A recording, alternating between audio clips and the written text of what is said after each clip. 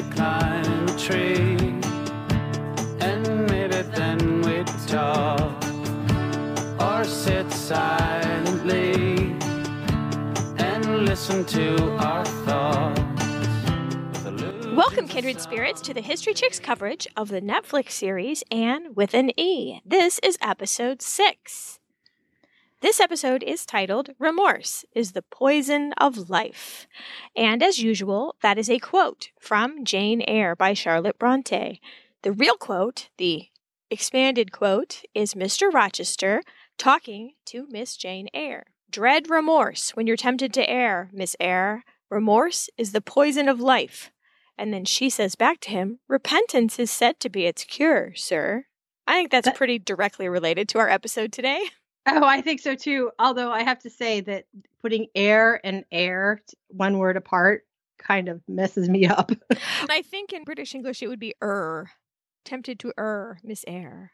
Oh my gosh, why don't we say that? Because it makes so much more sense. Like when you screw up. Can we start that? I actually subtitled this one, Paying the Price for Love. As I see it, 3 main remorses. Mm-hmm. Obviously, Marilla, with regard to Mr. Blythe. I mean, I'm assuming you've seen this episode, so I'm not going to say spoiler alert before everything. Mrs. Barry to Anne, which wouldn't be a love relationship exactly, although it is triggered by a love relationship. And Anne to Gilbert. So 2 out of 3 of these fall into the sorry, too late category. Mm-hmm. And every one of these things that happens, if they didn't love the person involved so much, it wouldn't hurt so badly. And plus, it's a direct quote from the end of the show. Right. Yay, me. So this episode was directed by Paul Fox, who, as a director, among other things, directed a TV series called, and I'm going to spell it because if I say it, I'll have to bleep it. It's very complicated. SCHITTS Creek. So I had never heard of it, but it's in its 4th season now. So I guess lots of people have heard of it. I just watched the pilot and I kind of love it. It's the mom from Home Alone. I forgot her name. And Eugene Levy. They play very rich, super rich people who have lost all their money due to poor financial investment and end up living in this small town that they once bought for their son as a joke one Christmas. He also directed several episodes of a Canadian show called Little Mosque on the Prairie, which looks hilarious. It's been in production for several years now, so it must be. Get this. He has a connection with a previous subject of ours. You're going to remember his work, but maybe not his lines. He played one of the people being burnt at the stake at the beginning of the Cate Blanchett Elizabeth. Oh my gosh. Oh, that's hysterical. So dark, but a strong tie-in to our back catalog. And I'm not sure he got an award for it or anything, but there you go. Did he have lines or did he just scream? Whatever lines one has when one is being set on fire. So we begin. There is someone running through the woods with a lantern fast, and there is a lot of gasping and heavy breathing. And when this person falls, the lantern light crosses her face and we see it's Diana. Where is she running? Well, in a minute, we discover where she's running because she bursts into the door of Green Gables. This is the middle of the night and she is runs through the kitchen. She runs upstairs screaming for help. She hits the landing and just kind of screams, "Help me!" How far of a run do you think that is, by the way? I don't know, but these girls make it pretty often. I bet you they'd be really great cross-country runners in modern times. Well, and I know in the books they could see each other across Barry's Pond, the Lake of Shining Waters.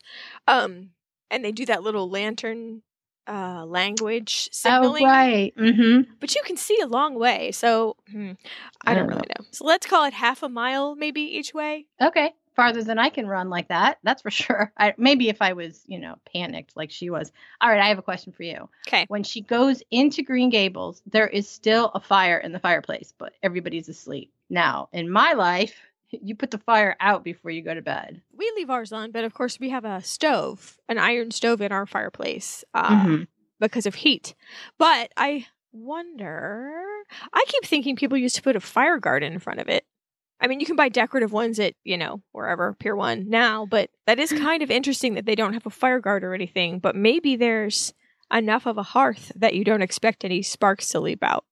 Or logs to break and roll out. Yeah, I mean, we just had that big fire not that long ago at the Gillis house. Maybe it was just common practice to let it go. I know in the Little House books, they used to bank the fire to keep the coals, but... And they do have the wood stove to cook on in the other room. So I don't know. Maybe it was just to make the place pretty. It was like a nightlight. No, she does go in the kitchen door. That might be the closest door, or it might just be the one you know is going to be unlocked. I don't know. But Matthew is no watchman, people. In the books, he has a bedroom somewhere downstairs. He hadn't been upstairs in his own house in years, and the only time he'd been up there was when he helped Marilla wallpaper the spare room. So his bedroom is literally downstairs. She has just clattered through like a herd of elephants, screaming, and I assure you, if somebody went barreling through this house, Chris Graham would be like, he would levitate up out of bed. Before he was awake, he'd be halfway down the stairs. Yeah. Well, Chris Graham isn't quite as old as Matthew. Well, I don't know. I guess. So maybe Matthew's, I'm just thinking of, people I know in the 70 range, and sometimes their hearing isn't as good as it used to be, and they're a little slower, as am I. Not that I'm 70, but there's a hole I got to climb out of. Yeah, you have a good point there. It does take them a bit to get involved in the conversation. Diana bursts into Anne's room. We need to wake Miss Marilla. Minnie May is sick. Marilla can't come. She's off seeing the premiere. Are your parents gone too? Yes. Okay. So Anne gets up. She's going to handle the situation. Diana says she has a horrible cough and she's choking. And so Anne determines that it's croup. It was like a 1-question, 2-symptom diagnosis. What's wrong with Minnie May? She's choking. She's coughing. It's horrible. Oh, it's croup. That is a pretty common occurrence. So maybe she's used to it. And maybe if she got there and it hadn't been croup, she could adjust for plan B. But as she is, right, she's going to get what she needs to get. Diana says, Aunt Josephine is staying with us and she's no help. So Anne takes charge. She sure does, man. She just orders Matthew around. And I have to say, he's pretty used to taking orders from ladies. So he just nods and heads out. Like, yes. He's like, oh, okay. The Diana actress is doing great. Great. Yeah, totally. She's good at panic. So Anne says she has to fetch the Ipecac, classic remedy for croup. I'll talk about that later. I've missed you so much, they say on the way down the stairs. I missed you too. So evidently, according to later evidence, they've been apart for a month. They haven't seen each other. No, that's a lot. And then they didn't even stop. Anne was so take charge right from the get-go. They didn't even stop to have any of that, kindred spirit, bosom friends, blah, blah stuff. They just went right into action. Anne can focus when she needs to, don't you think? Oh, yeah, especially in times of crisis. She's able to just shut off that fantasy, lying part of her personality and just pinpoint focus. Let's get us out of this situation. So Matthew rides off to Carmody for the doctor, and Anne and Diana race back to the Barry house. There's no dialogue. You just see a scene of them running back together, and then we go to the opening song. You're waiting for me to say something.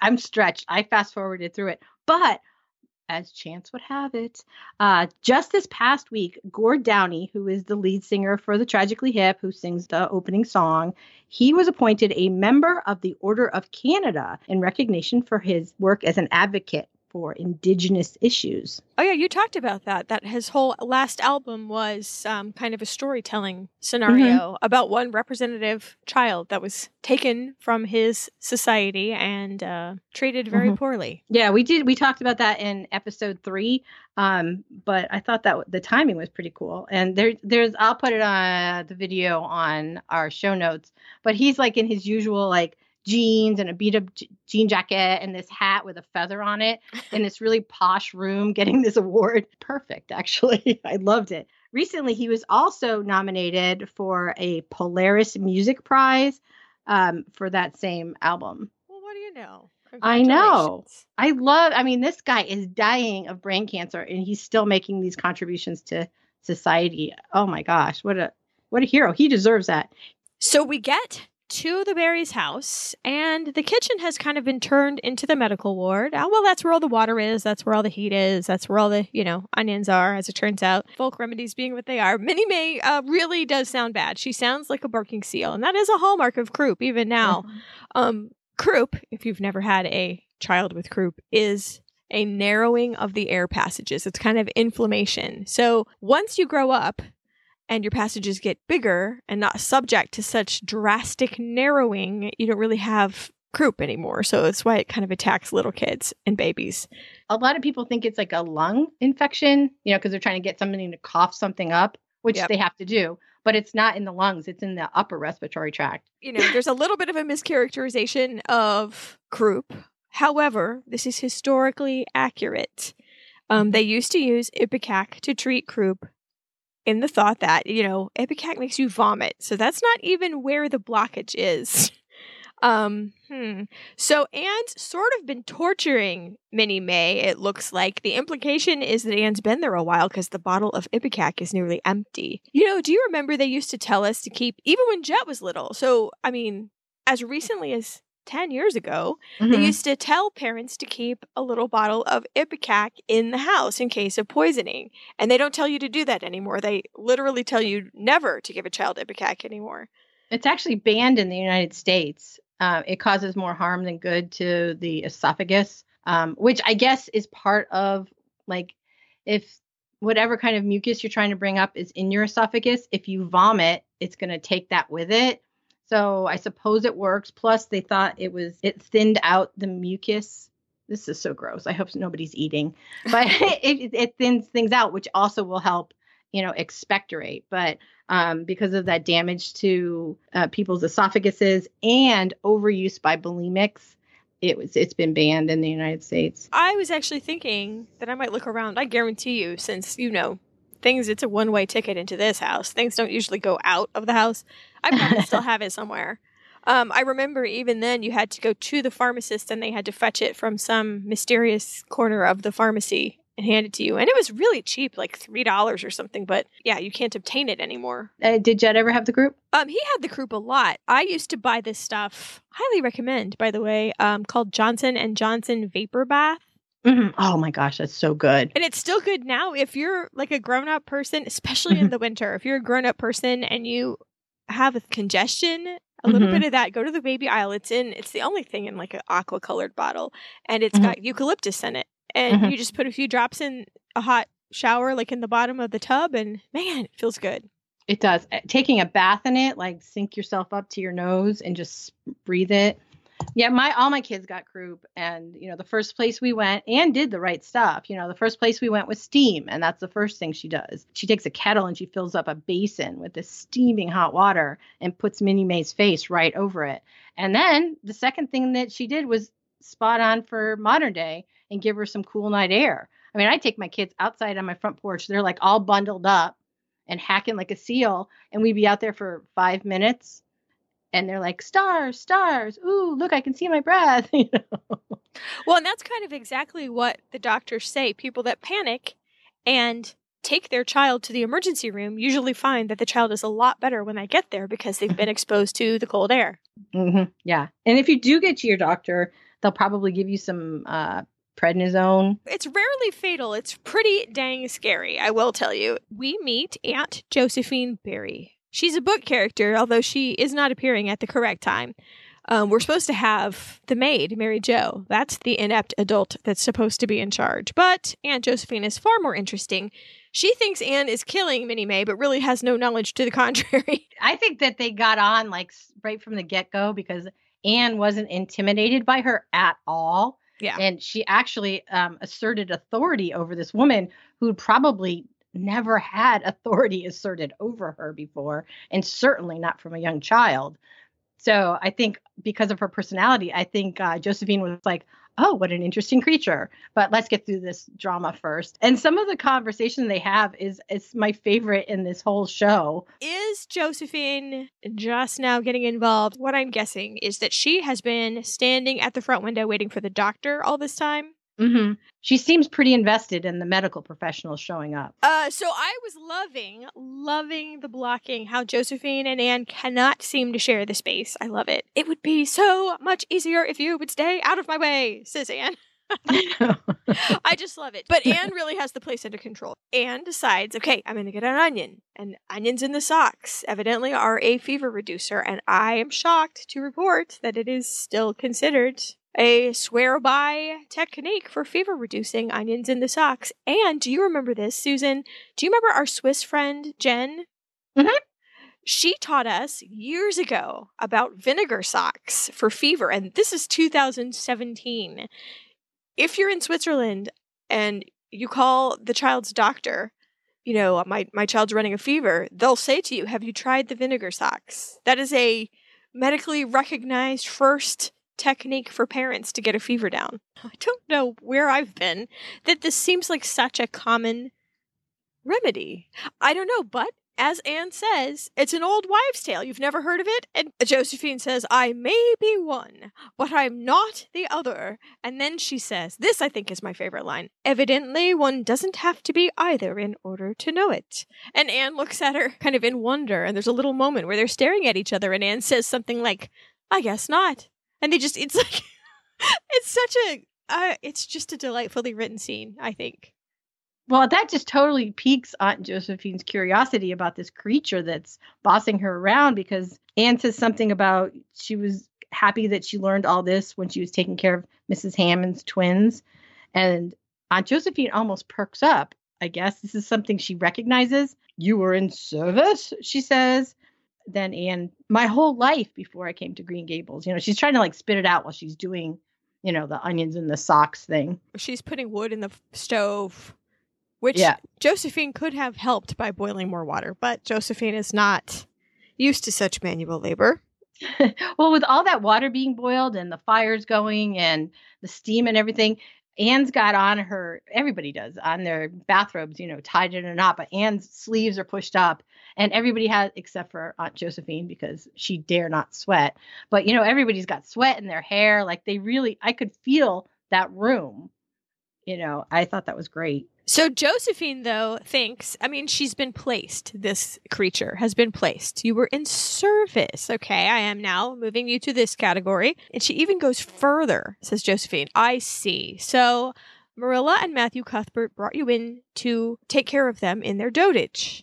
Like, I am now firmly placing you in the servant category, and I'm going to treat you accordingly. But then Anne says, no, I was supposed to be a boy, and when I wasn't a boy, they decided to keep me and raise me. And so then, how extraordinary, says Josephine. And then Anne looks at her with a big smile and says, I agree. Yeah. I love that, because she had this girl bossing her around. She didn't know, like you just said, where to put her. And then she finally was like, oh, yes, here's familiar territory. And nope.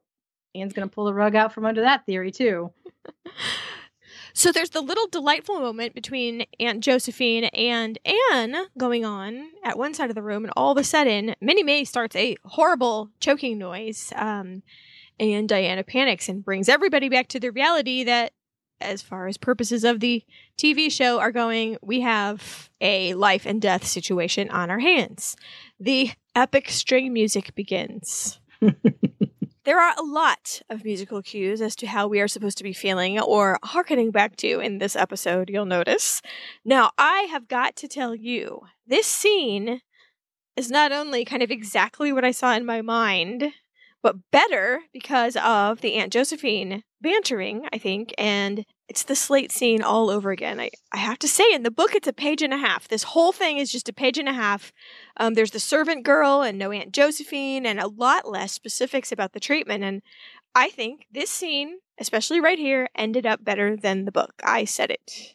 No, I wrote it down. This is a much better way to meet Miss Barry than in the book. In the book, Anne is sleeping over and they jump into the guest room bed, except it's already occupied by Aunt Josephine. The end. Yeah. So this was way better. Yeah, I loved it. Because why would you be admiring of a girl that woke you up? I don't know. It's a little bit more of a stretch in the book as to why Aunt Josephine would admire Anne. You kind of have a little softer buildup, whereas this is clearly stamped in an Aunt Josephine memory. So, So they have old Minnie May, poor little actress. I hope this didn't take a lot of takes.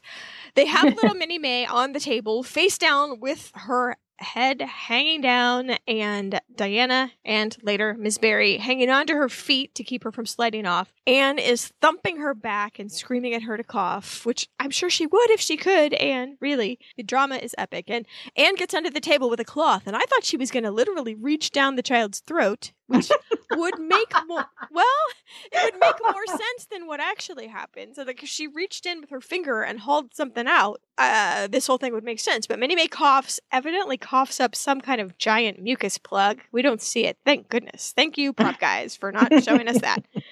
And then evidently the dark days are over. And I'm not sure there's a theatrical the end with Croup. I think your passages kind of gradually just widen back up. There's no climax of like, woo, this happened and now we're past the madness. Yeah, but they just finished it up here by saying, I believe the worst is over. And then Aunt Josephine says, I believe I need a brandy. And we all know she's not getting one in this house unless you brought it with you, Aunt Josephine. Oh, she totally packed it. She knows these people. Oh, that's true. That is true. Yeah. So I can forgive the medical cockabaminess, I guess. Doctors, though, have my permission to weep at all the liberties with reality going on. Well, on the screen, it made perfect sense. I was like, yeah, that's a good idea. Go for it. Yeah, that's what they do for, my dad had lung problems, and that beating on the back thing is something that they do to help get things moving in there. Well, all right. Well, so that happened. Everybody's, Josephine is thanking the universe that Anne was there in her heart, I think, because what would happen if Minnie May died on her watch, really? She would literally have nobody, but we don't know that yet. So if Diana ever has a croupy baby, she's good. She has learned a lot. We see nothing more than 2 horses arrive at the Barrys in the blue pre-dawn light. Pretty good use of light, actually, to kind of show the passage of time. They've been gone a long, long time. Evidently, that's the Spencervale doctor, according to the book. Matthew couldn't find anybody at Carmody. Everybody had peace outed and gone to see the premiere, so that's why it took so long. He had to literally ride to the next town and try to find a doctor in a town he wasn't familiar with. So think about how stressful that is. You don't even know, like, you have to knock on random doors. How would you find a doctor? And Waze isn't going to get you there, like through those back streets and back paths and stuff. I call mine Trudy after Gertrude Bell. Oh, like an explorer. Yes. Is that nerdy? No. I like Trudy's voice. It works. It's not Matthew McConaughey's, who I really like on one of those things. I know. It's okay, baby. We're just going to recalculate. So we see Diana and Minnie May and Anne asleep, not on the same bed exactly, but, assorted heaps around it. Right. And then Matthew and the doctor in question and Aunt Josephine stand in the doorway. I guess since Minnie May is breathing nicely, he can diagnose her from the doorway. So he's a good doctor. Miss Josephine has told them about all the treatments and all the excitements, and the doctor says, based on what she's evidently told him off screen, that Anne saved that child's life. I know. The way he words it, it's, your little redheaded girl is as smart as they make them. She saved that child's life, pure and simple. I must admit, she's got a presence of mind unusual in a child her age, says Aunt Josephine. Yeah, basically, she's a child who doesn't really act like one. I like that in a girl, says Aunt Josephine. So why can't all children act like adults? Those troublesome childish behaviors among children. So Matthew, the proud papa, is so gentle, waking her up. He just pushes a lock of hair off her forehead and says it's time to go home. He is so proud of her. Do you see it in his face? Oh my goodness. Just the way he pushes her hair aside and then kind of wakes her gently by rubbing her cheek. Oh, and she just wakes up and she smiles at him. Yeah. It's a very good scenario. Mm-hmm. So outside, the sun is up. The 2 Cuthberts are on a horse going home, and Anne is waxing poetic about, the trees look like you could blow them away, and the earth and life and the thing, and I am really not into it. She was kind of sleepy. She wasn't putting everything into it. She's usually a lot more energetic, but she's been up, all night with this, crisis. So the part that I do like, Anne says, I'm so glad Mrs. Hammond had 3 pairs of twins, or I mightn't have known what to do. And then Matthew, profound as could be, says, life's funny like that. Like all that had gone before, all the trauma, all the stress had led up to this one moment. Mm-hmm. Like the good things that come out of bad. Yeah. That's something we should probably keep in our mind for the rest of this episode. Man. So Marilla is home from her field trip to see the premiere, and her look when she comes in the door is pure delight. I love it. Go back just to see the look on her face. She cannot wait to see Anne. I rewound it, and I looked at her again and again and again and again. Oh, I'm so glad to be home. And where's my family? And she is justifiably panic-stricken to see Matthew slumped in a chair. That is not usual at all. She literally thinks he must have had a heart attack or something. But once he wakes up, it's old, scolding sister schedule time. Like, why are you sleeping in the middle of the day? The cat's away, the mice will play, duh. Hey, so he's sitting in that chair. He's got like a blanket wrapped around him. It's a rocking chair. He's got his feet up on a bench. It's the best lazy boy recliner that he can make since they aren't going to be invented until 1928. But he's onto something. I know. He's onto something there, right? And he tells her, he kind of plays with her, I think, because she clearly wants answers and she wants them right now. He's like, well, I'll tell you about it over coffee. Do you think he was hinting for her to make it? I wrote, I hope he's planning to make that coffee, because the whole tapping the kettle thing, I was like, dude, I hope you're bending down at the end there to fill that kettle, because there's nothing like coming back from vacation and being hitched right to the wagon. Yeah, I know. That's what I'm like, because if that happened to my house, that little picking up, obviously it's cold because he's picking it up and hitting it with his hand. Like, yeah. Hint, woman. She doesn't even have her hat off yet. I'm going to trust in Matthew's good nature that he can at least fill the kettle and stick it on the hob. Okay. I'm hoping. And it's coffee, not tea, people. Well, these people have been drinking coffee in the mornings. They have been. Oh, yeah, that's true. How much in the morning was it, do you think? Huh? Well, I mean, what time do you think she came home? It was not like first morning when they got home. I don't know. Yeah, you're right. I think I've seen them drinking tea only when company comes over.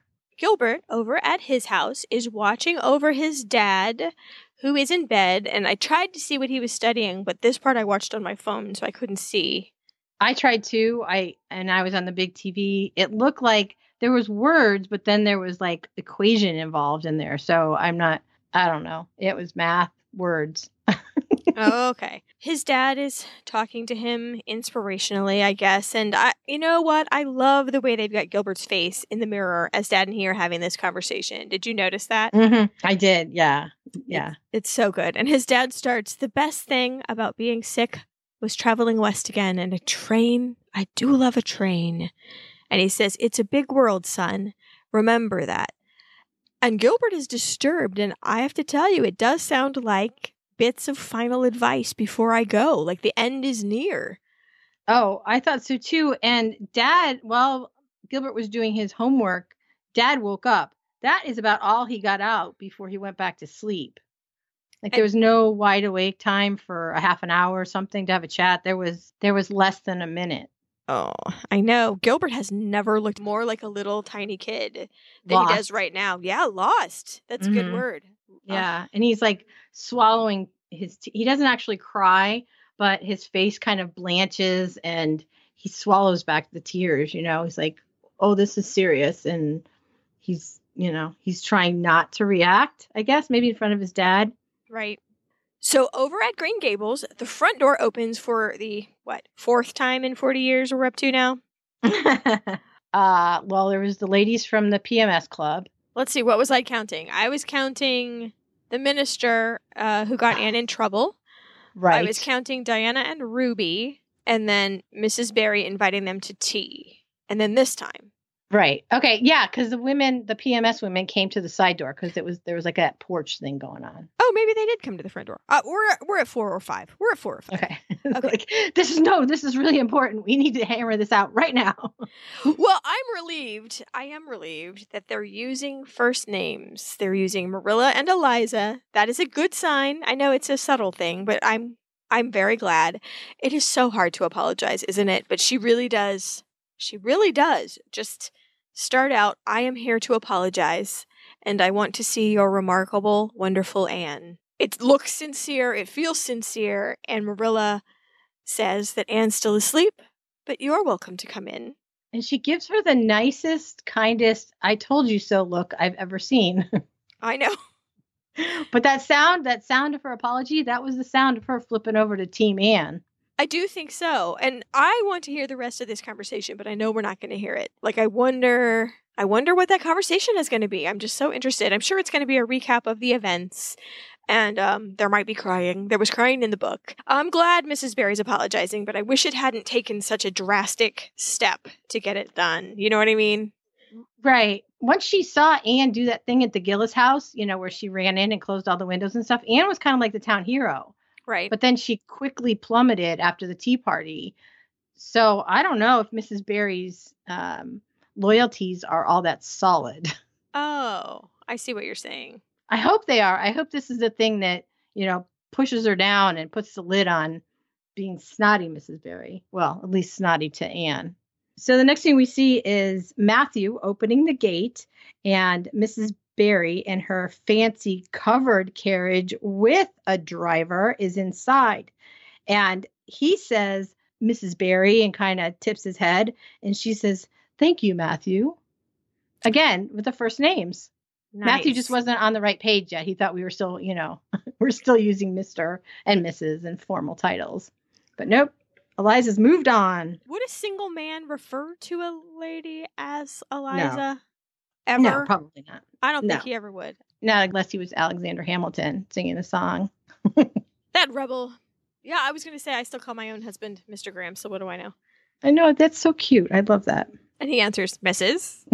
So Anne comes down the stairs and idly wonders how the premier's visit was. And Marilla says that he didn't get the job for his looks, that's for sure. And I have to tell you, I am not sure what premiere we're supposed to think this is. Okay. Oh, thank you. Thank you so much. I tripped into a premiere puddle with this one.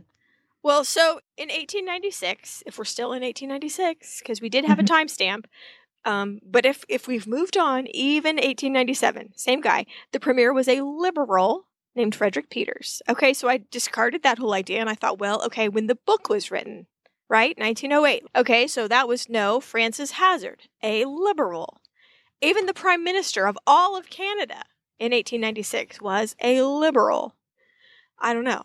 So further research points to a man named John Macdonald, who was a long-term conservative famous for having a giant nose.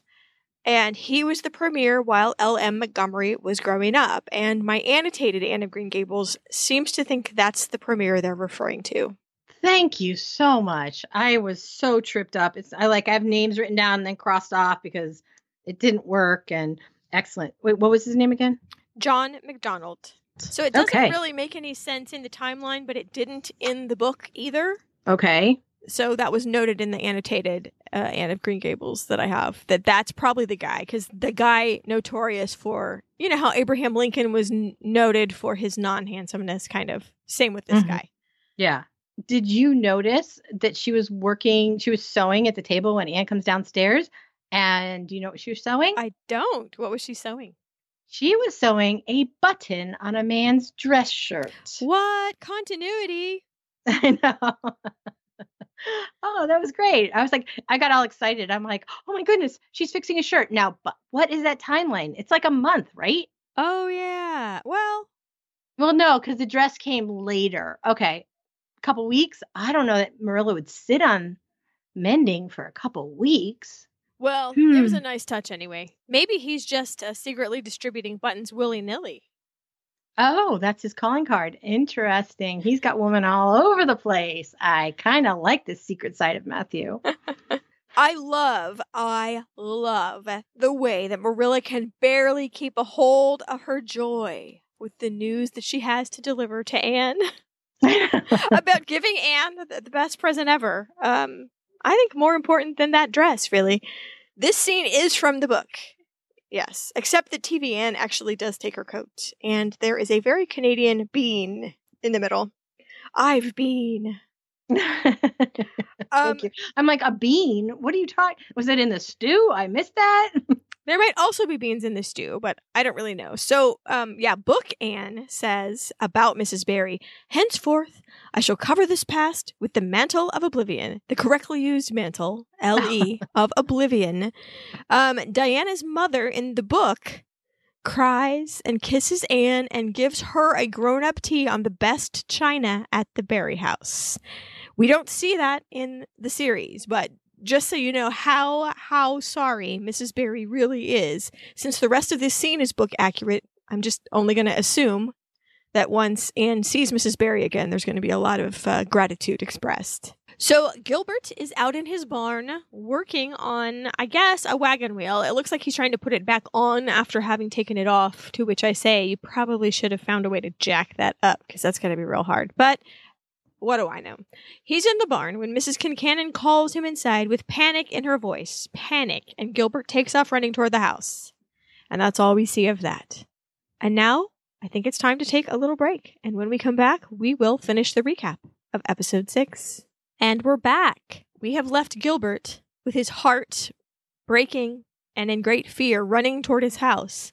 And then we cut to Anne and Diana running toward each other in the greatest of happiness. They've been separated for a month, and they're back. They're back on track. They have permission to be friends as deeply as they wish to be friends. Evidently, the word is Aunt Josephine likes Anne a lot, which is as rare as, I don't know, hen's teeth, whatever they say. Aunt Josephine does not like anybody, and she really likes Anne, so that's shocking. And oh no, Aunt Josephine's going to stay for a month. Aunt Josephine is so very particular, and I just don't know how we'll stand it, she says. And that is saying something in the Barry house, don't you think?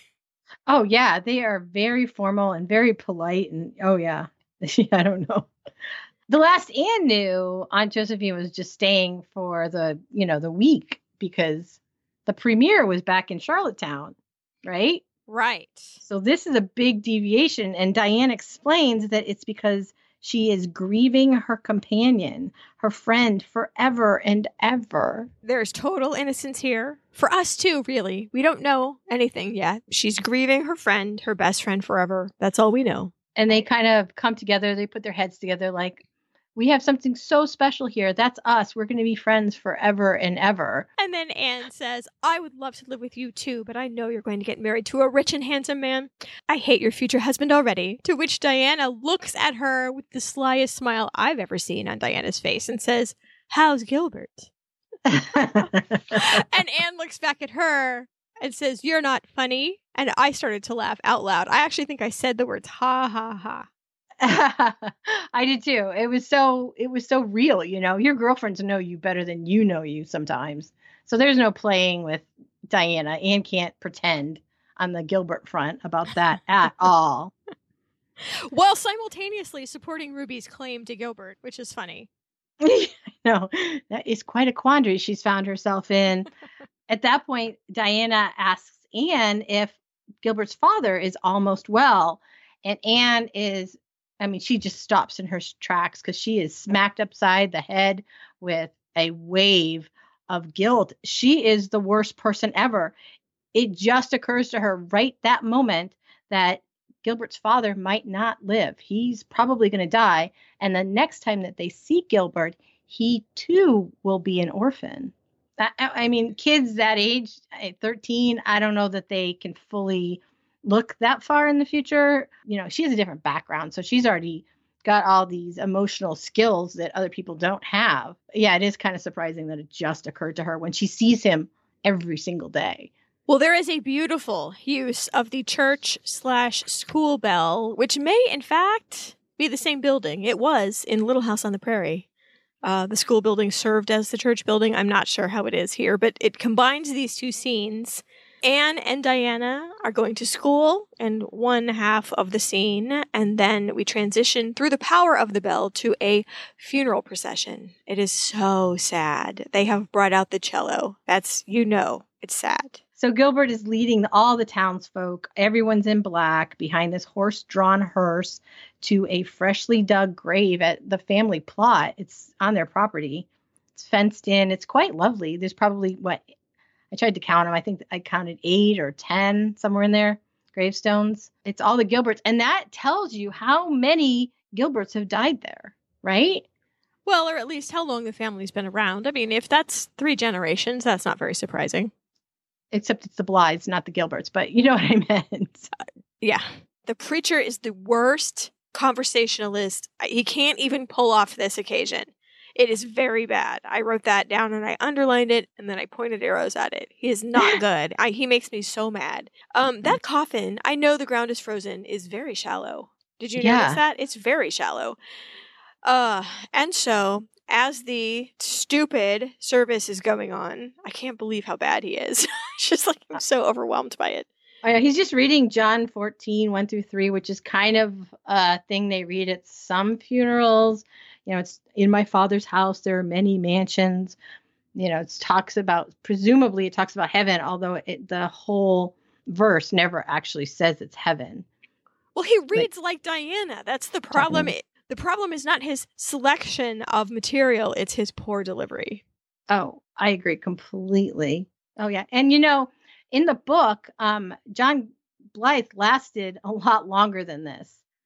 You know, he lasted to see the marriage of his son, and actually his only son, and his wife also was there. So this is a little off the timeline of the book to have him go so early. I mean, I see why they did it. It leaves Gilbert in a horribly vulnerable position, I think. Mm-hmm. So as the funeral goes on, you sort of wonder, because Marilla is upset. She seems more upset than the average neighbor that is at the funeral. I mean, everybody, you know, you're sad at a funeral, but she seems weirdly sad. And Matthew seems to know the mystery because he holds her arm and gives her a very kind look, and she accepts his attention gratefully.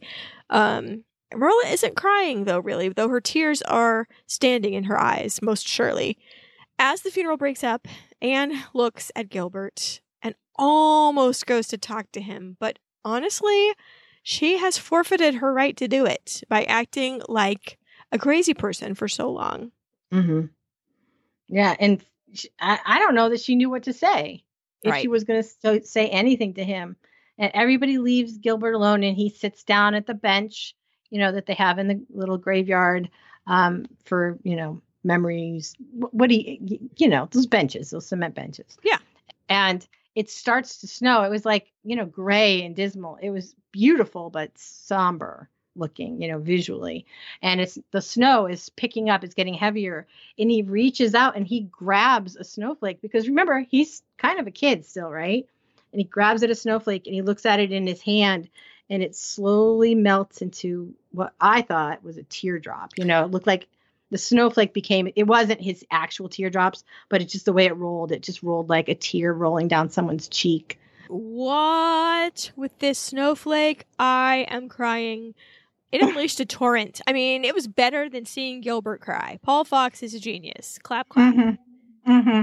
This one, I mean, I felt like when I cried in Castaway when Wilson floated away, I was like, seriously, I'm crying that a snowflake just melted? Epic. So good.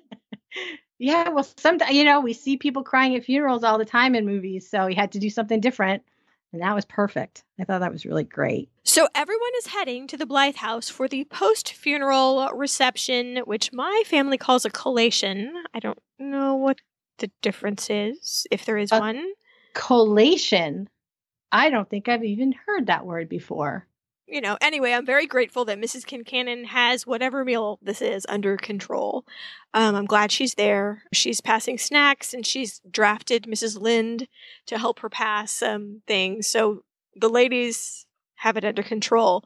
Marilla is just sitting on a sofa, and when she turns down a snack, she looks up and sees a hat on top of a wardrobe, and the hat triggers a flashback. She goes back in, you know, her own memories, and it's a memory of her being courted by John Blythe. He is so handsome. He's just as handsome as his son. Don't you agree? He's charming, and he's putting this new hat on his head, and she's like, no, it's too big for you. Maybe once you grow some more brains, it might fit. You know, they're bantering. They're completely adorable. He's calling her Mar, and she's giggling and kind of coquettish, I mean, as coquettish as Marilla could ever get. It's just, they have such a charming young love relationship here. It's playing out in her memory. And he reaches into his pocket and he dramatically presents her with a blue ribbon, and he asks if he can tie it into her hair, and she agrees. And I am telling you, this is one of the hottest scenes ever. So he just gently grabs her hair and he ties it in there. My heart was all aflutter, I'll tell you that. It was a very well done, emotional scene. I thought, well, my goodness, we don't need to see anything. We don't need to say anything to have it be, woo. Do you see what I mean now about how important that ribbon is? You thought I was joking before, but Marilla giving this ribbon to Anne, can we all agree, is a declaration of love? Now that we know where it comes from. Woo! And I have something to say about the hat, by the way. Oh? Because I was in the deja vu zone for a second. Doesn't Jo March, or maybe Amy March, make fun of Laurie for this kind of hat in Little Women? It's about the same time frame. It's like his college fashions, and it was super fashionable about 15 years after this. So, of course, the college guys adopted it first, and the March women made fun of Laurie for this same exact hat.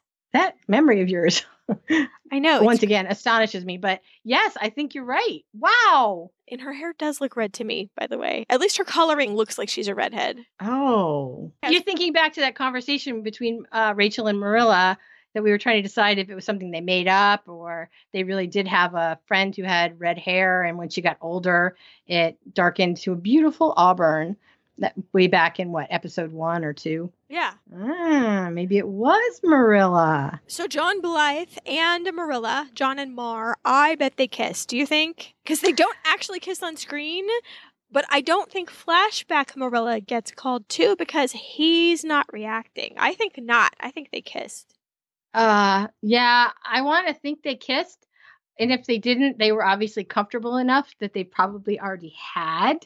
But I wondered because Flashback Marilla hears someone calling her name and turns, and it turns out to be Rachel in present time Marilla, if that makes sense.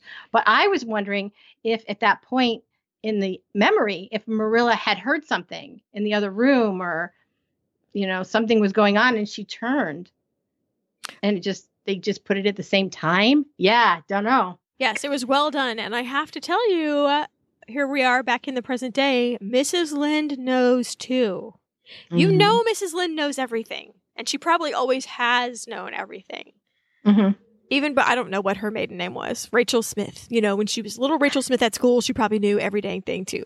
So I guarantee you she knew this. It's a pretty big deal. And her face is very caring and concerned.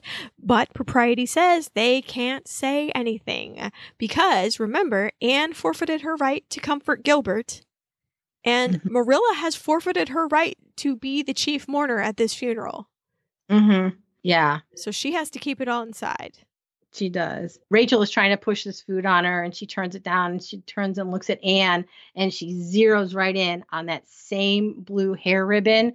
And that's got me to cry right then and there. A hair ribbon made me cry. What was it that made you cry? A snowflake melting. A snowflake melting. We're saps? No. We're easily manipulated by media. Wait, no. That's kind of true. So Anne's at the window and she sees Gilbert outside and Gilbert is coming to the house and then he stops and he realizes, you know what? I don't have the strength to take all the sympathy that's going to be. If he walked into that house, he'd be the center of attention, right? Mm-hmm. And he decides he's not going to do it. He can't do it. So he turns around and heads back out. So Anne grabs her wraps and runs out to try to cheer him up. But man, this is a just classic case of miscommunication. She doesn't really know what to say. And I think she believes she's being helpful by telling him. She's obsessed with the word orphan, I think. Mm-hmm. And being an orphan and the state of orphanhood. And she says, being an orphan has its challenges, but you already have so many advantages. Like she's trying to say, welcome to the club. Look at your current situation as opposed to when I became one. Like you can fend for yourself. That's good, right? And you're really very lucky. Lucky, that's a bad word to choose. And maybe he is materially, but She says several times that she doesn't have any memory of her parents. And she is missing one key element of this whole situation, which is Gilbert loved his father and now he's gone. Mm-hmm. And he, of course, doesn't know her motivation about talking about herself being an orphan and this and that. And he just says, and why is this about you? And she deserved it. I'm sorry. She did deserve it, I think. Oh, totally. She absolutely did. She didn't know what to say. I mean, she was prattling on about, although this was like a little light moment in this really heavy scene, but I've always thought that the minister prays so mournfully. So this suited him quite nicely. I think if she had stayed with the small talk, people understand that you're uncomfortable. Like, you know, quite a service or, you know, lovely weather. You know, people understand that as small talk. And if she had stuck with super awkward, that would have been okay. Yeah. Oh, he would have just like put his arm on her shoulder and said, okay, I got to be alone. You know, excuse me. I got to go. And no harm, no foul. People are just awkward at funerals. But this whole going into the how he's lucky and blah, blah, blah, she this, she that, that's pretty offensive, I think. Oh, completely. She deserved to see the back of his head walking off. She was the one that was left behind. She was trying to be nice, kind of like he always did in their relationship. He's always trying to be nice to her, and she just gives him the cold shoulder. It was a role reversal there. Yeah. So then we transition out to the woods. Aunt Josephine is out for a walk, which seems to be completely out of character for her, actually. She seems like the kind of lady that would have shoes that can't get wet. No. So I don't know. So she is walking along and hears all kinds of blah, blah, blah, blah, blah, blah, blah, blah. And what she hears is from what Susan calls the toilette extérieure. I don't know how to say it right, but it made sense. So the ant shack, the playhouse, the clubhouse, the toilette, whatever it is, she's in there pacing around. And what Aunt Josephine hears is, no need to think about him anymore. I've wasted far too much time on a dumb boy. And so Aunt Josephine thinks she knows the deal and sticks her head in and says romance is a pesky business.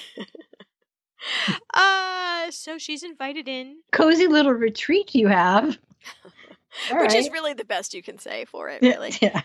So in the course of their conversation, number one, she pulls a hanky out of her sleeve. How old are you when you pull hankies out of your sleeve wantonly? I don't know, but she's that old. She says, you seem like someone with many possible outcomes, and is also told that she is lucky, which is, and recognizes, but only to herself, a bad word. Mm-hmm. So that was a little tiny bit of reacting to the word lucky during the course of their conversation. But Aunt Josephine has some words of advice. Well, you can get married at any time that you choose. And if you have a career, you can buy your own self a white dress and wear it whenever you want. Brilliant. You know what that's hearkening back to is Aunt Jamesina in, book 2 of Anne of Green Gables? Where all Aunt Jamesina wanted when she got to heaven was she was going to buy herself a yellow silk dress because first her mother and then her husband forbade it. Oh. So I don't know why she couldn't just buy herself a yellow silk dress now. I don't know. She's alive. She was going to wait till heaven. But anyway, that kind of had a similar theme to what Aunt Josephine is saying now. Like, you don't have to wait for anybody to buy you the dress of your dreams. You can just get it for yourself. And that actually harkens back to one of our other old episodes of Queen Victoria. Because the white dress became popular, right? After she married Albert. And that was back in 1840 something. Right. So, you know, the white wedding dress hasn't been around all that long. I mean, time-wise. But it's already worked its way that far into culture. Anne determines she's going to be her own woman now. And that's good. And as they exit the shack, Aunt Josephine says, if you become a doctor, you can discover a cure for old age. You know what I love about these two is that they both can learn from each other, because she says that she had heard that walking into the winter air was good for one. So she had learned that from Anne back when it helped Minnie May, and Anne just learned from her because she inspired her about the white dress. You know, buy your own. You don't need a man. Just buy your own white dress. Wear it whenever you want. We head back to Green Gables, and Marilla, Matthew, and Anne are talking after supper. Matthew and Anne are at the table. Marilla is at the sink. And Anne is talking about how she's never going to get married and how she's going to be the heroine of her own story. And what a wonderful role model she found in Aunt Josephine. Ooh. Marilla's right there. That gotta hurt. I don't think this is what's hitting Marilla, because she does say that Matthew and Marilla are her role models too, and I don't think Marilla's that sensitive where she wants herself to be the only role model. No, I don't think so either. But I think it had to make a little ping. It had to, especially because Anne is talking about how great Aunt Josephine's life has been because she's independent and she's never been married. And she's not tied to anything. She writes her own story. Whereas Marilla is living the story that she felt she was obligated to live since she was a little girl. And that's why she's never been married. So that's it was like a little sting and then a bigger sting. So heroine in my own story. I wondered if that was a quote from Jane Eyre, and I couldn't find it in there, but I did find it in Dickens, in David Copperfield from 1850.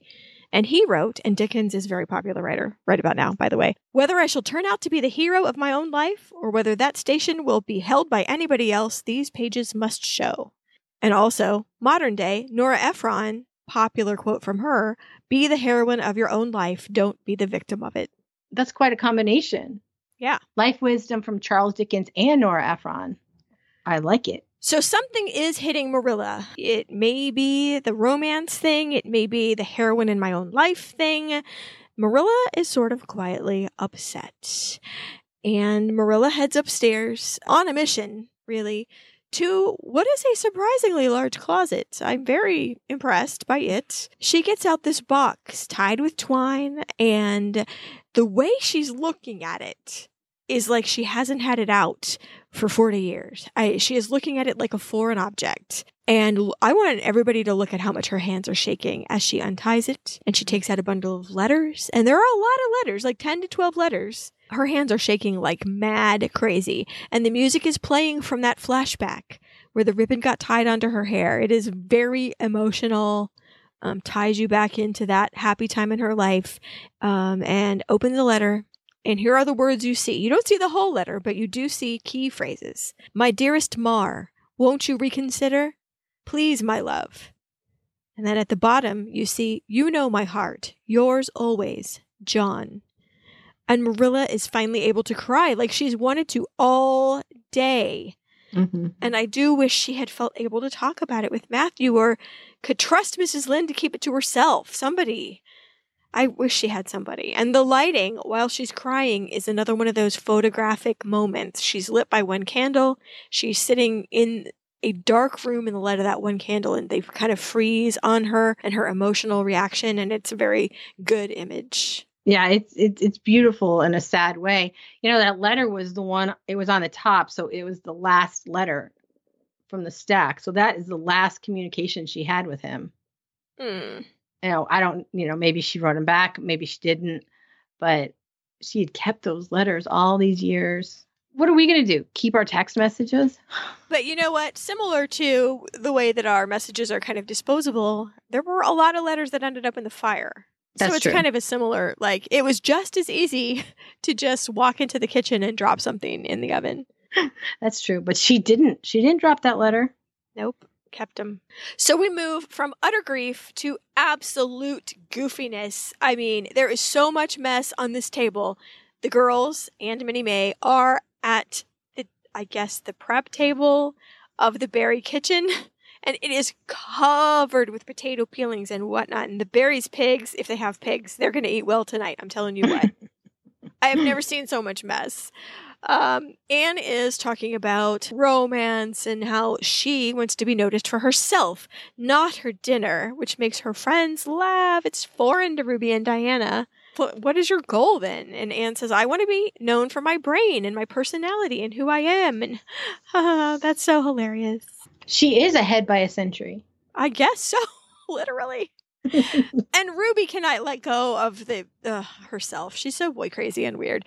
Doesn't Gilbert look more handsome now that he's sad? I mean, come on, ladies. Be sensitive. I know. They are making this shepherd's pie to bring over to Gilbert, who is mourning. He is grieving back at his house. And all she can think about is, how wonderful this pie is going to be because it's coming from us. And don't you think he's so handsome? I mean, they were just giggling all over the place. And cute little Minnie May, obviously healthy again. She's just getting as many snacks in as she can. While is the she girls eating are raisins out of that jar? Sultanas? I think they're raisins. I don't know why they have the raisins out. I don't either. There's no raisins in a shepherd's pie. I get this feeling that Mrs. Barry's kind of a stickler for eating between meals. So if I were her, I would bootleg out a jar of snacks too. Yeah, that's true. So Diana and Minnie May's love is back to its usual level, I guess. We're back to normal. Like, you're a brat. Why can't I play with you? Yeah, we're back to regular old sisterhood, which I loved. So Aunt Josephine comes in. She's totally mad at the level of noise, which, you know what? I can see her point, I guess, especially if they've been at it for hours and hours and hours, which there's no need for that. I have to say, I have a theory here. That she was in the other room trying to take a nap, and they kept waking her up. Oh, maybe. So she comes in and says the lovely line, "Cackling hens, Lord help me. Take the boy the godforsaken pie before I suffer a mental collapse." I love it. She's hilarious. Cackling hens.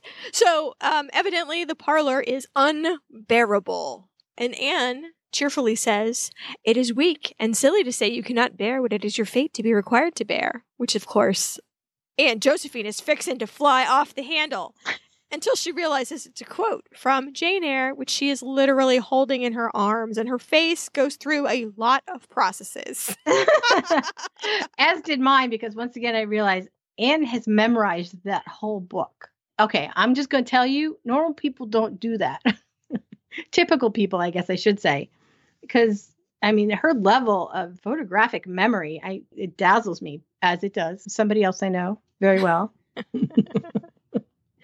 Well, yes, I am very similar. I don't know if I could quote it verbatim, but I always have a vague idea that, like, oh, hey, Joe made fun of a guy with a hat, or maybe it was Amy. Mm-hmm. Yeah. So chapter 6, Jane Eyre is at that abusive Lowood school. It's Helen Burns who gives what I consider to be a bad piece of advice, kind of, on this chapter, especially since Helen Burns dies from the poor treatment she was trying to bear at the school. In fact, you know what? If you were to read chapter 6, I'll give you a link. I dislike the whole thing, which ends in a seriously mentally abused girl, that would be Helen, sort of wishing for death. Well, I mean, you can read it for yourself. It's not a romantic part of the story. Well, you have to have the non-romantic parts to set up the romantic parts. Jane Eyre was on the book list from the very beginning. I don't think we had any books. I would say we could add David Copperfield. Oh, okay. All right. I mean, we might as well, if it's where the hero of my own story might come from.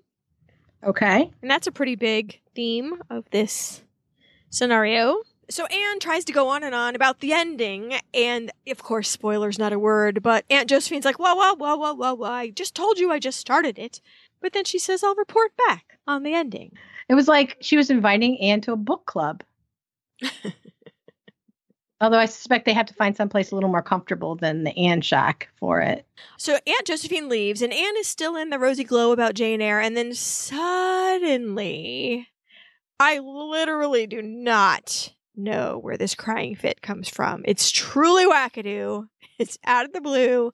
I don't know what triggered it, because if she's thinking of the ending of Jane Eyre, which is, you know, marriage, I don't think she's crying about that. And Josephine didn't say anything triggering, did she?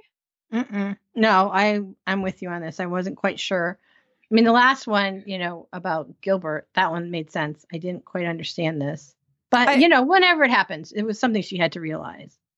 Well, I'd back away for real. If I was Ruby or if I was Diana, I don't know. I'd be backing away right now. And maybe she's hearing that flashback music, which is playing again. Maybe it's not just us.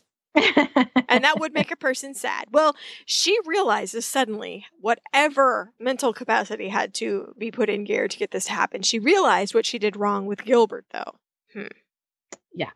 Yeah. And she realizes that in a split second, somebody you love dies. They are gone from your life physically forever. And that just makes her start crying. And of course, you know, the girls are like, they don't know what's going on. And little Minnie May says, Anne, you're crying in the potatoes. Which will bring you down to earth. Potatoes are never romantic, are they? No, never, ever. So the three girls, Minnie May has evidently been disinvited. Sad. are walking the pie in a basket, so many baskets, over to Gilbert's house. And Ruby is so proprietorial. My crush, my rules. And Diana, of course, is the conventional, this is what people say when someone has suffered a loss. This is what I'm going to say. I don't want you to upset him, says Ruby. He's already upset. His father just died. They're having that argument. And Anne is like, you seriously do not know how I put my foot in my mouth last time I saw this guy. Like, she does not even want to go. She doesn't say that out loud. She just kind of, she has that look on her face, and she's trying to leave, excuse herself from going to see him, and Ruby says, hold my hand. And then she goes, I'm so nervous. I know. Like, for a split second, you're like, oh, that's really nice, Ruby. You can see she's distressed and you want to comfort her. Oh, no, I guess not. It is all about you, Ruby. If I didn't know Ruby's ending, I would say Ruby would get married almost immediately, though. Oh, yeah. Well, she seems like someone that would pick up a lot of admirers later. Oh, yeah, definitely. In Gilbert's kitchen, Gilbert is sitting at the table, and the girls pretty much go to type. Ruby gushes about, I hope this comforts you in your time of grief. And Diana says the conventional things that you say, and Gilbert takes the lid off and looks at it, and Diana loyally says, Anne made the topping, and he does acknowledge her presence. It's kind of medium awkward, but it's kind of nice that young girls took the time to make this and walk it over. But then Anne is crazy again.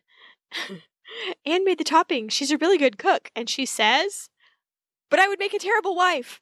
And then there's this moment where she realizes, wait, I said this out loud. I don't even get it myself. Becky Grant. I don't get it. I don't know what her thought process is. I don't know where that came from. And then she realizes she said it out loud and runs out the door. And there is the weirdest, awkwardest moment.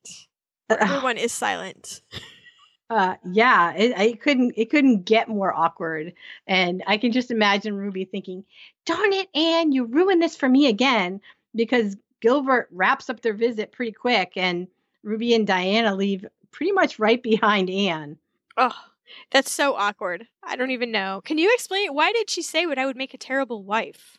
Well, because that's been on her mind, about not getting married and living her own life. And when they were cooking it, they were talking about how it's a great thing to have to get a man or to please your husband or whatever, and how these skills are super important, these cooking skills, because you're going to be a wife. And she's like thinking, I don't think I want to be a wife. And then he said, they're talking about the topping, about her cooking. Okay. So that's why it came up. Yeah, I was like, I get that is a grasping at straws, but yes, I guess I see how, because Ruby said the way to a man's heart is through his stomach. Anne has just made something delicious, but I'm not interested in your heart. See, I guess I can see it now. I was so confused. I just wrote like a bad word. Oh, really? Paper. Which one? Well, I wrote W and T and F. But I didn't write out any other bad That's words. Like an acronym. That's not even a word. Okay. So back at Green Gables, Anne comes downstairs and she stops and she's looking at the wedding picture, which I assume is Marilla's mother and father, and says, Marilla, did you ever want to marry? Of all things. Marilla is, as usual, scrubbing that table. Of all things to ask Marilla right now, now's the time to tell someone. Surely you could tell Anne. Surely you could understand, right? But maybe it's inappropriate. I don't know. Does she? No, she doesn't tell Anne. She says, only, there was a time when I thought I might, but it was impossible. And that's all she says. And then, of course, Anne can't let it go. Oh, that sounds tragical. Were you a woman scorned? Just like conversationally. But that really gets Marilla to turn around angrily. I was not. Like, how dare you think I was a woman scorned? She just said, I was needed at home. And Anne says, forever? And then the subtext is, yes. Huh. Well, that's just how things worked out, says Marilla. And we get a little more details. My mother never recovered from my older brother's death. And then I screamed out loud, what? She what? No, Marilla doesn't say. She said, I was needed here. Tell me the dang story. I know, because Dad's not in the picture. If the mother needed her, it wasn't that the family needed Marilla to stay. It was that she said that her mother needed her. Well, and evidently Matthew was pulled out of school at the same time. So it was an all-skate. Yeah, but it sounds like it's only the three of them. Mama, Marilla, and Matthew, We've been speculating all along of what happened Was the dad abusive? What happened to Michael? Did he commit suicide? What actually happened? Not having the dad in that little scenario she painted, it's kind of pointing towards dad being involved in the death, right? I don't know. I hope we find out in season 2 because I don't think we find out in season 1. So Matthew's at the general store and spots Gilbert, and I think Gilbert is getting a lot of vultures circling his property because his initial reaction is very cold and standoffish and says, "I'll let you know if I decide to sell." So when he understands what Matthew is trying to say, Matthew's like, no, you misunderstand me. I noticed that you had to let a couple of fields go fallow, and I and my hand Jerry will be glad to come over and help you get on your feet. Like any good neighbor. And it's such a generous offer if you think about it. Like, these men are going to come over and seed a field that they have no financial interest in. They're going to put in some hard sweat equity on Gilbert's behalf. And that's very touching, I think. And he realizes and he says thanks, very sincerely says thanks. And says, I'll let you know, I didn't ever want to be a farmer. And the look on Matthew's face at that point is like, it's incomprehensible to him. You didn't want to be a farmer. What else is there? Exactly. So the shopkeeper, kind of impolitely, I must say, mentions twice to please settle up now. Like, pay up your credit, i.e. before you have no money, I guess we're supposed to understand. Matthew owes $6.10, which is about $175, $200. It's not extreme in today's money. But the Adele Marie went down. And that's just something bad, I think we're supposed to understand. Side excursions for the full Anne of Green Gables experience. And I was looking at where they went and, how much they cost. I never did find the Adele Marie because I moved on. I was like, I got to get out of this hole. And I moved on. Sometimes rabbit holes have a lot of forks in them. They do. So the store clerk, I'm sure this is exposition needed for the audience, but I don't know. The crops went down. The ship didn't have insurance. This is going to be bad. There's no way to recoup the money. Matthew probably would have known all that, but we don't. So I guess we had to be told by the shopkeeper. The shopkeeper asked at the very beginning, he's like, oh, that ship went down. I think you had some crops on it. And Matthew doesn't pick up on it because he's looking over at Gilbert. Right. So I think the shopkeeper is just fishing around to find out more information. So he brings it up again. And finally, Matthew takes the bait and he's like, what ship was it? So, yeah, Matthew definitely had crops on there. Billy and what we're calling the Billyettes catch up to Gilbert in town. And Billy is a moron. Hey, bud. Hey, bud. Hey, bud. Which reminds me of, did you ever see Pleasantville?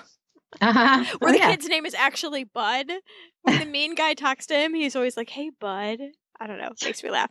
That's all I could think of this whole time. But he says mean things about Anne. He just keeps getting in his face. You need to come back to school and tell that ugly orphan this and that and blah, blah, blah. And notice, everyone, that the schoolboys still have knickers on. And Gilbert is a man with long trousers. Very subtle. Very subtle. When you grow up, you have the long pants. I'll be interested to see what age Prince George takes his shorts and puts them to pants.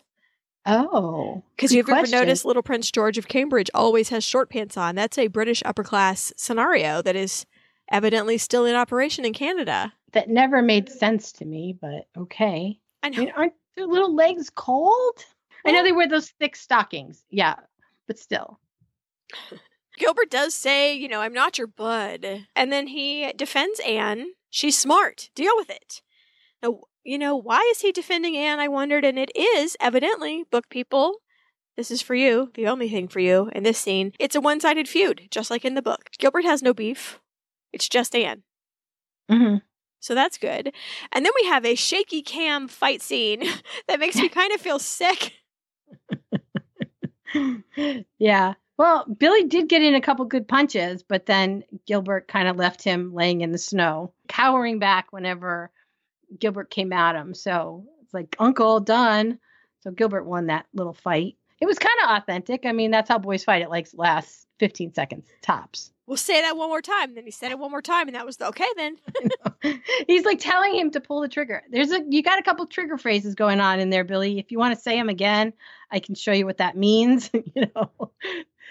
Yeah, Bud, yeah, right, yeah. What's your problem? I thought when Gilbert picked up his bag of groceries, he spent a lot of time looking at the stove polish. I'm not sure why that rose to the level of the top of his list. But anyway. Wait, did you see the little, it looked like the little stove next to it? I didn't know if that was just like a display stove. It kind of looked like an easy bake oven Victorian style. It could be either thing, because even now, if you go to Dick's Sporting Goods or somewhere, they have teeny tiny tints to show you what it looks like in the package, and then you have to go get it out of the back. So it could be a manufacturer's sample, or it could be a toy stove. I literally just yesterday went to the toy museum that's within walking distance of my house, and they have a cast iron toy stove there that really burns wood, which would never fly now. But evidently you could boil up your little tea kettle just like Mom's. Yeah, I'm guessing someone's going, wait, there's a toy museum in Kansas City? Yep, there is. I'll put a link on the show notes. My mom loved that place because she had a dollhouse going on, with the big dollhouse with all the tiny details. Right. Yeah, she did that as an adult. She thought it was a fun project. So she loved going there. So then we go to the graveyard. Marilla is standing there. The wind is whistling, and you see Gilbert approaching. And Marilla said something that I didn't understand at the beginning. She says, "I'm sorry to intrude." And I thought, he doesn't own this graveyard. But then I thought, oh, wait, it's a family graveyard. So she's literally standing on his land without his permission. So I guess that makes a little more sense. At first I was like, why are you apologizing? But then I get it. But Marilla and Gilbert have a nice conversation about John, his dad, John Blythe. She said, I wonder how he'd feel about being so stationary. He was a traveler at heart. And evidently he was in the military, we learned from Gilbert. And Marilla says he had a life of adventure then. And then says, I'd heard he settled in Alberta. So they'd lost touch. Yeah, it was that last letter. That was it. And I'm confused by what Gilbert says next, so if somebody can untangle this for me. He said, we were a large family for a while. I'm the last, the only. So... well, I can tell you, you're probably thinking of Book Gilbert, because Book Gilbert only had his mother and his father and him. It was a very small family. He was the only child. But in this scenario, it sounds like there was a lot of kids and the mom, and I got the impression that they all went. I was thinking maybe in a flu epidemic or something. This doesn't make sense to me. So he says those two, the prodigal sons, moved back right after Gilbert was born. So how does he know about large families and being sad about them? Well, he knew that they were a large family. I mean, he heard the stories from his dad. He knew, but the only two that were left were John and Gilbert. That was it. That was their family, so they moved back. I know. I guess it just seems like the acting seems to imply that he remembers all these brothers and sisters and his mother, but he wouldn't. No. Okay. No, my impression was he just knew that they were a bigger family, but now it's just him. Okay. All alone. So he's only had his dad for as far as he can remember ever, really. Mm-hmm. Okay. Right. I was a little confused about well, how do you know? Okay.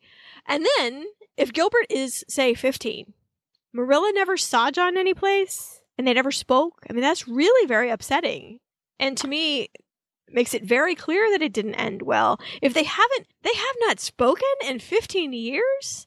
Well, again, Book Marilla and John, they had a fight. That was what ended their relationship. So they wouldn't maybe have spoken. But yeah, I agree with you. It's not a very big place. They had to have stumbled across each other at some point, right? And Anne lives the closest to Gilbert, or wouldn't have been tasked with hauling his books over there every night, right? Mm-hmm. There would have been other fires and stuff where the whole town turned out. Yeah. Well, that's not good. During this conversation, though, Marilla, I think unwittingly, inspires Gilbert with his father's dream of travel. She mentions his love of big cities, places that seemed impossible, and then delivers a bombshell to Gilbert. A realization, I think, on her part. There was nothing he could say to talk me into leaving. And then she says, I wish, and then she stops, oh, children, I'm not supposed to reveal the depth of my heart to this child. And then Gilbert realizes, he asked you to go with him? It's like finding out your parents were so cool before you were born, kind of.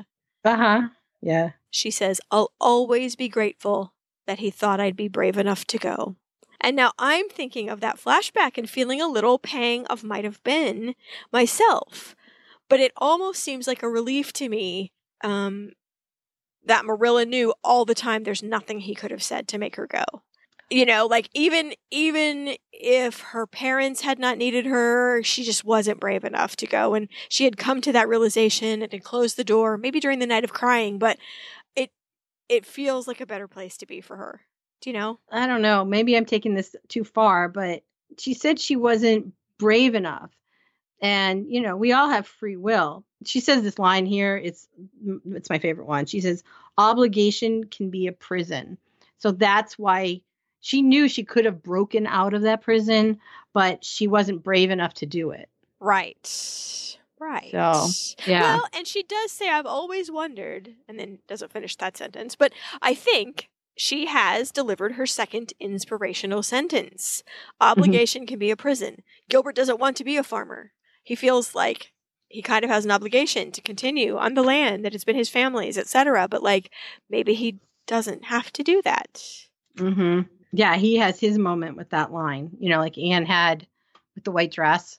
He was pondering what his future was, you know, what to do with the property, you know, what to do with his life. And maybe that one line, obligation can be a prison. That's heavy. That was his moment, totally. And so then Marilla genuinely says, please reach out to us. And so the second member of the Cuthbert family has surprised the hell out of him today. Yeah. And I don't think he overlooked them. You know, like a lot of people are like, oh, those are the kooky Cuthberts. I don't think he ever overlooked them like that. He respects Anne. Yeah. So maybe he sees a place for himself in their family. Too soon. I don't think so. All the girls are thinking about it. The girls are all like planning to be married, and the guys are all like, Bud. Honestly, I think that's the case even today. Yeah. Oh, definitely. There's no groom magazine, is there? I don't know. No. Gosh, I hated giving up bridal magazines after I got married. As Aunt Josephine says, you can walk into the CVS and buy your own bridal magazine, Susan. Maybe I'll buy you a subscription for Christmas. No, what would I do? Like, want to like plan? I don't even have kids that have birthday parties anymore. Oh, I'm so sad. And my own daughter isn't going to be here on her 21st birthday. She had a chance to go to New Orleans with me for her 21st birthday. But instead, do you know where she picked Beckett? She picked Versailles. No, she picked Harry Potter World with her friend. Oh, good. Yay. I like Harry Potter World. I know. I thought you'd like that. I'm going to take her to New Orleans later, but. All right. We're back at Green Gables, and Matthew, evidently back from the general store and all the knowledge of the ominous wreck of the Adele Marie, is digging through a chest of drawers for certain papers, and woo, this sure is ominous, because he looks to make sure Marilla or Anne didn't hear him getting all these things out of here. That does not bode well. No, not at all. He does look a little frantic. Upstairs, not listening, Anne is trying to write an apology letter to Gilbert, and she starts her attempt. I'm sorry, I know you're not lucky. And then she's like, oh, pfft. And then she crumbles up the paper. That is not what I meant. So she decides she needs some further information, and she takes off for the Barrys' house, where she bursts in, similar to the way Diana burst into the house earlier. Yeah, definitely. So she runs through the kitchen, and Mary Jo's like, Diana's not home. That's good. I'm here to see Miss Barry. And she runs up the stairs and bursts into Miss Josephine's room, and Miss Josephine is crying. And Anne does have the decency to offer to leave when she realizes, but Miss Barry just says, it's fine. Grief is the price you pay for love. Also, that was a tough call on favorite lines. I know. And when Anne says about Gertrude, the companion in question, that we all understand is her girlfriend. We all understand this. We do. Anne doesn't. I don't think Anne's with us, and I think that's just okay. She doesn't have to be. Anne says she was your kindred spirit. The look on Miss Josephine's face is so amazing. Yes, that is what she was. I mean, that is an amazing look of, like, kind of when you eat the right thing at the exact right time and your body tells you, this is exactly what I needed. Mm-hmm. That's the look that she has on her face. And again, it's coming from a person that the least person that she would ever have imagined that would understand her so well. Yeah. You know, this former servant, you know, little redheaded girl who bosses people around and doesn't treat elders with the respect that they deserve. You know, but she gets her. And this is where I think Anne and Josephine just kind of, their relationship is cemented here. They had a great relationship in the book. It was a little bit different. And the Josephine of the book was not anything like this Josephine, except for, the wealth and the opinionated thing. But, and their relationship was very close. But, well, I think exactly like, how they've expanded Jerry, who is a character that hardly even appears except by mention in the book. They made him into a fully fleshed out 360-degree character. They've done the same thing with Miss Josephine, and I really admire that. I think that is great. Yeah, I do too, completely. There was points where in the book series, I wondered if, one of the main reasons why Josephine was there, it was so that she could financially bail Anne out later. Yes. It's like, come on, there could be more to this relationship for these two people who are such independent thinkers and unconventional in a conventional world. So I'm glad they gave her some more depth. Well, I just think that similar to the way that the Slate incident became something that I understood more after we gave Anne all that motivation to be upset, I think having Miss Josephine, as you say, financially bail her out later will make, if there's a season 2, a lot more sense than if she just got intrigued by her conversation. Who cares? All right. So during this conversation, Anne says, "You and I are not the marrying kind." And she says, as we know, "I was, in my way." So Miss Barry inspires Anne to action when she says, "I want you to live a life with no regrets." And Anne gives her a kiss and takes off, running. She knows what she's going to do. Meanwhile, we see Matthew. Matthew's at the bank, and he's going over things with the banker. He's trembling. He's looking around like he can't believe what is happening. It doesn't look good. It looks grim. Why is there a book? What is this happening? What is the banker telling him? We can't hear anything. We just don't know. So we go from that sadness to Anne, who is so happy as she races through the woods, over the snow, to the Blythe house. We've got the happiest rom-com music playing right now. It is soaring string music, like the lovers are running toward each other through a field of daisies. It's like the happy ending music. I shouldn't say happy ending. That's inappropriate. It is the rom-com final love scene that we all want, and bang, bang, bang on the door. The benches are on the table. That's weird. Like, is somebody mopping? I don't know. But then we go to the back door. We look in the window, and the music goes into the minor key. Everything's covered in sheets. Is he gone? Is she too late? And our last photo moment is Anne in the window, realizing that she has waited too long. And that's the end. Cue super sad music. Okay. Are we ready to rate this? I think I'm going to go. I can't decide between an 8.5 and a 9. I loved the Minnie May scene so much better than the book. And that automatically kind of, I'll go with 9. Wow, you were way higher than me. I had it at almost an 8, 7.95. I kind of looked at it. It was just so sad. And there was like a thin crust of hopeful around it. I don't know. It's just sad. But there was quite a bit of Anne canon in here. A lot that did follow the book a bit more than some episodes. I did love the new storylines. I love the new Josephine and their relationship. I really, really did. But I don't know what to tell you. The thing that took the points off for me is something that is revealed in the next episode. Okay. And they don't prepare us for that. That's why I gave it points down, I'm afraid. It made me sad. And and that last thing that I'm not going to say. I liked the symbolism of the snowflake melting. I did not like things that make this show lose points for me is when I can't understand why somebody says something, well, you should have led up to that. Like when Anne breaks down at the table and starts crying, I don't understand what the trigger point was. I don't.